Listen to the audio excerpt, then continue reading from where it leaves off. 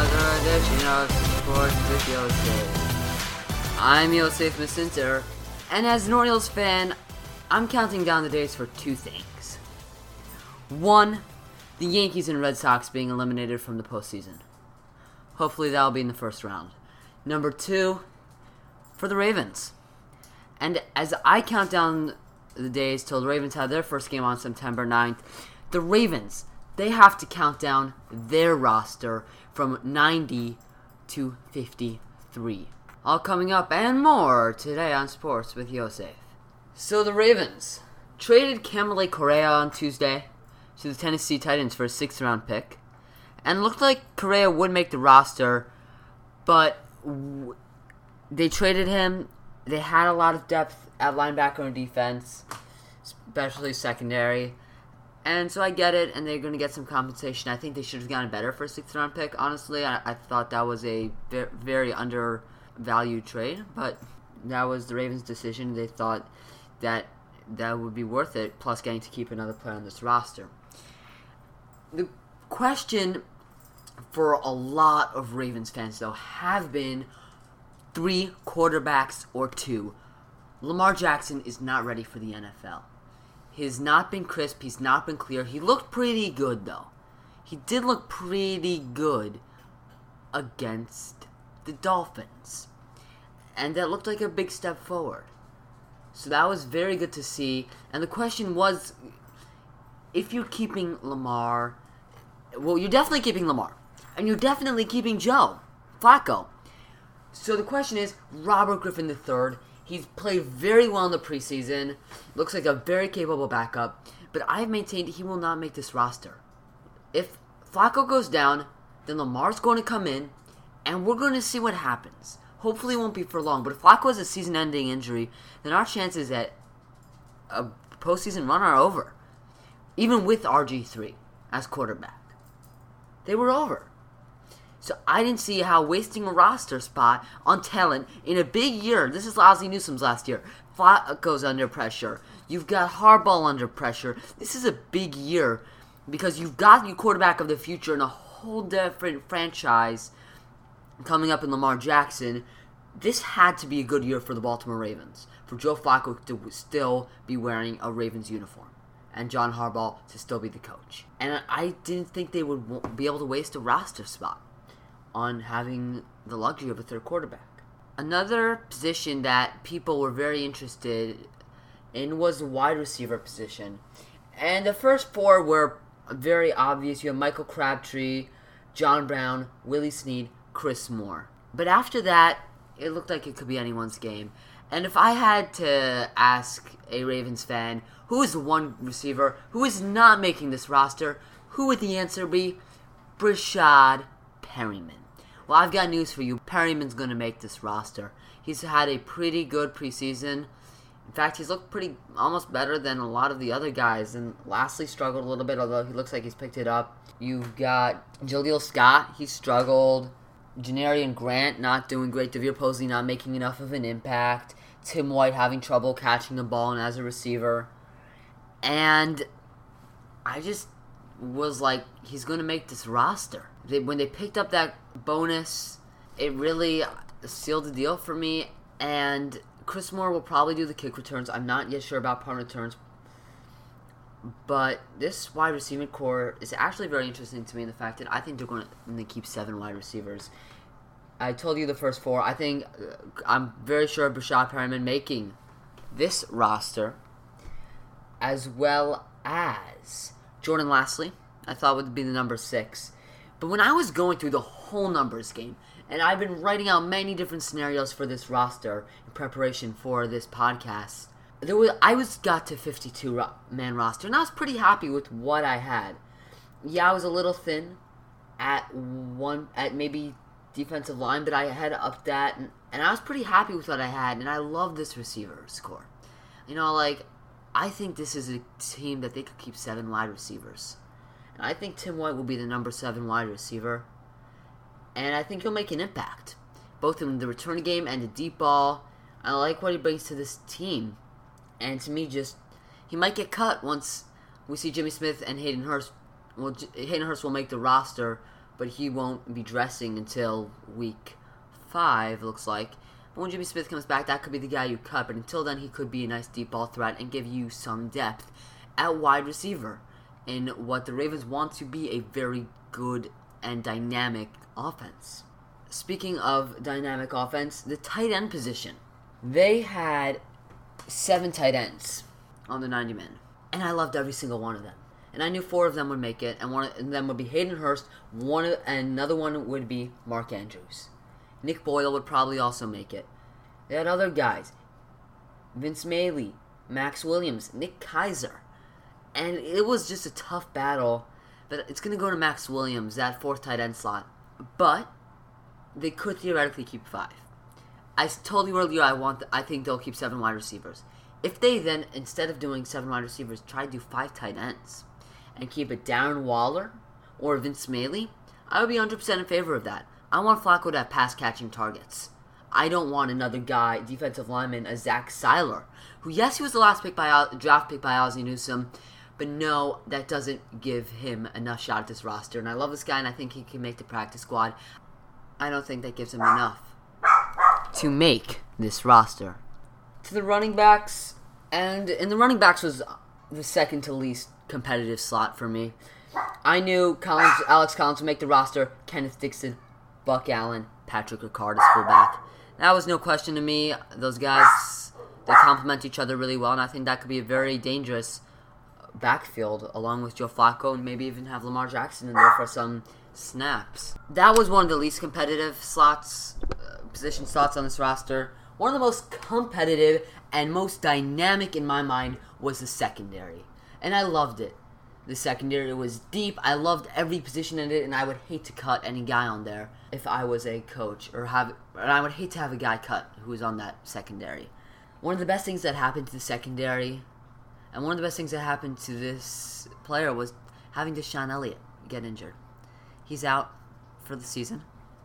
And on a year where the secondary is so competitive, it's going to give him a very good chance of making the roster next year, where there's got to be less competition, because I don't know how you can have more competition than this. And besides for that, it opened up slots and made the secondary very clear. Jimmy Smith will not count against the roster, as he is suspended for the first 4 weeks, unfortunately. But they're going to have Eric Weddle, Tony Jefferson, Chuck Clark. Then they had Marlon Humphrey, who I think can step in for Jimmy Smith very capably. Brandon Carr, you got Tavon Young in the slot, Maurice Kennedy, Anthony Everett. I love that guy. He's been playing with such heart, and he's for sure going to make this roster. Stanley Jean-Baptiste, underratedly, not a lot of guys know about him, but he could very easily make this roster, find a home here in Baltimore. He's really had some very dominant coverage in the preseason. I've really liked that he's been next to him. You throw the balls away, even if they catch it, it would have been a perfect throw, because his coverage was just phenomenal of the playing time he got in the preseason. Anthony Levine Sr. is another guy who will make that secondary. Another contested position battle was the linebackers. And the linebackers, until Kamalei Correa was traded, was very unclear to me. I mean, I knew Suggs would make it. I knew Mosley would make it. I knew Tim Williams, Patrick Onwuasor, and Kenny Young.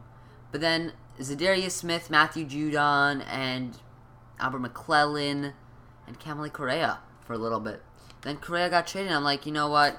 They're going to probably go with 9 linebackers. So I'll be Matthew Judon, Zadarius Smith, who will hopefully take the next step up, and Tim Williams.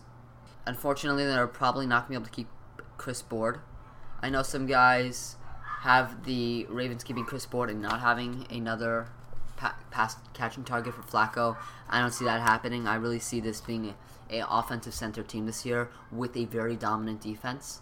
But I like this linebackers crew. They can get a lot of pass rush. Tim Williams looks like he's taking the next step. Tyus Bowser looks like he's taking the next step. I like what Kenny Young and Patrick Onwuasor, the battle they've had for who will be starting next to C.J. Mosley. And that was a very, very fun battle to watch throughout the preseason, and it's not over yet. There is still the Redskins game at M&T Bank Stadium coming up on August 30th. Well, I'll be releasing a podcast that day. And Matthew Judon looks like he can take the next step up and become a double-digit sack guy. opposite Terrell Suggs. And that I really liked that position group. And there was a defensive line.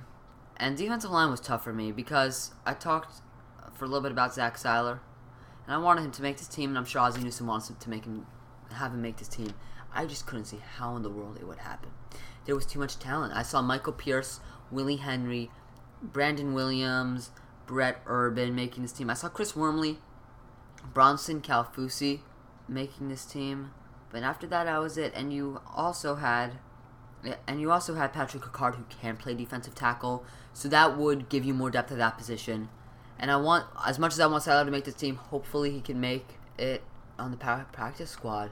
Carl Davis was another guy who looks like he wouldn't make it. But maybe they could theoretically trade him. I didn't see that happening. Just because I think if you really look at the Ravens, you can see there's just no room for him on this roster. Another uncontested position, but one of the least deep positions actually, was offensive line. And offensive line was interesting to me this year because if the starters are healthy, I think the Ravens are Super Bowl contenders. If they can keep this a healthy team. But if they're not, I have no idea how this is going to happen with Flacco under a lot of pressure. Because you're going to have your starters, Ron Lee Stanley, Alex Lewis, Marshall Yanda, Matt Skura, Orlando Brown Jr. The backups are going to be Jermaine Illuminor, James Hurst, Bradley Bozeman, and Nico Saragusa. Love that name. And the level between the number 1 guys and the number 2 guys is really big. And in the NFL, I have said it before, probably not on this podcast, but the great teams are, and the teams that win championships are when you have a guy go down, you have a guy who's very capable of stepping up. Let's look at the 2017 Eagles. Carson Wentz goes down. Their quarterback, the guy who had a phenomenal MVP caliber season, going down. And you had Nick Foles, and he stepped up, and he had a heck of a postseason to help win the Super Bowl. That is what, having a guy like that on your team who will step up when the guy gets injured, it's the next level guy up, which defines who, in my mind, makes the Super Bowl. And I don't like the next guy up for the Ravens. I don't think it's deep enough. I don't think they're good enough, especially not James Hurst. Bradley Bozeman. We're talking about young guys. We're talking about guys who have not made it, who've not been good over the career. The starters are great. I like the starters. I think this is a very talented starters group. I think the backups need a lot of improvement, and that is one position group that worries me. I said earlier there were 2 position groups that, for mine, were sure bets. One was running backs, and the other one was special teams. The punter, Sam Cook. Kicker, Justin Tucker. Long snapper, Wilby Morgan Cox. And I liked Kerry Vedvik. He was such a good guy. And what I really liked about him was he saved you a roster spot. He could kick, he could punt, and he could do the kickoffs. And all 3, that saved you a roster spot. That's what I really, really liked about him. Unfortunately, he's not going to be able to make this roster. Tucker and Cook are just too good. But he'll find another home in the NFL. And in another year where the Ravens don't have such a talented roster, that's a guy where, in my mind, if I'm Ozzie Newsome, I'm keeping him. So either I can get a pretty good draft pick for him, or eventually I'm going to let Tucker and Cook's contract run up. I'm going to have a very capable guy, and I can have a 1-guy special teams, plus a long snapper, and that saves me a roster spot. And that's where you can get and have that depth that defines champions. That's how you do it. By having guys who can play multiple positions, guys like Anthony Levine, a Patrick Ricard, and a Kerry Vedvik.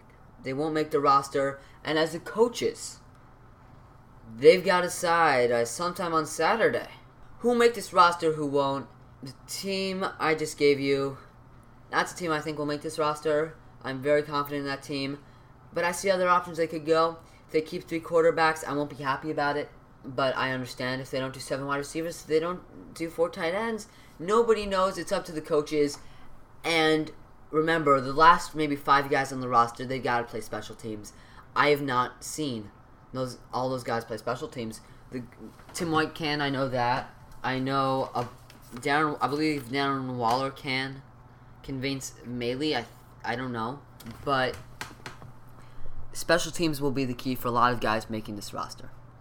Thank you for listening to this edition of Sports with Yosef. I'm Yosef Masinter. I'll see you next time.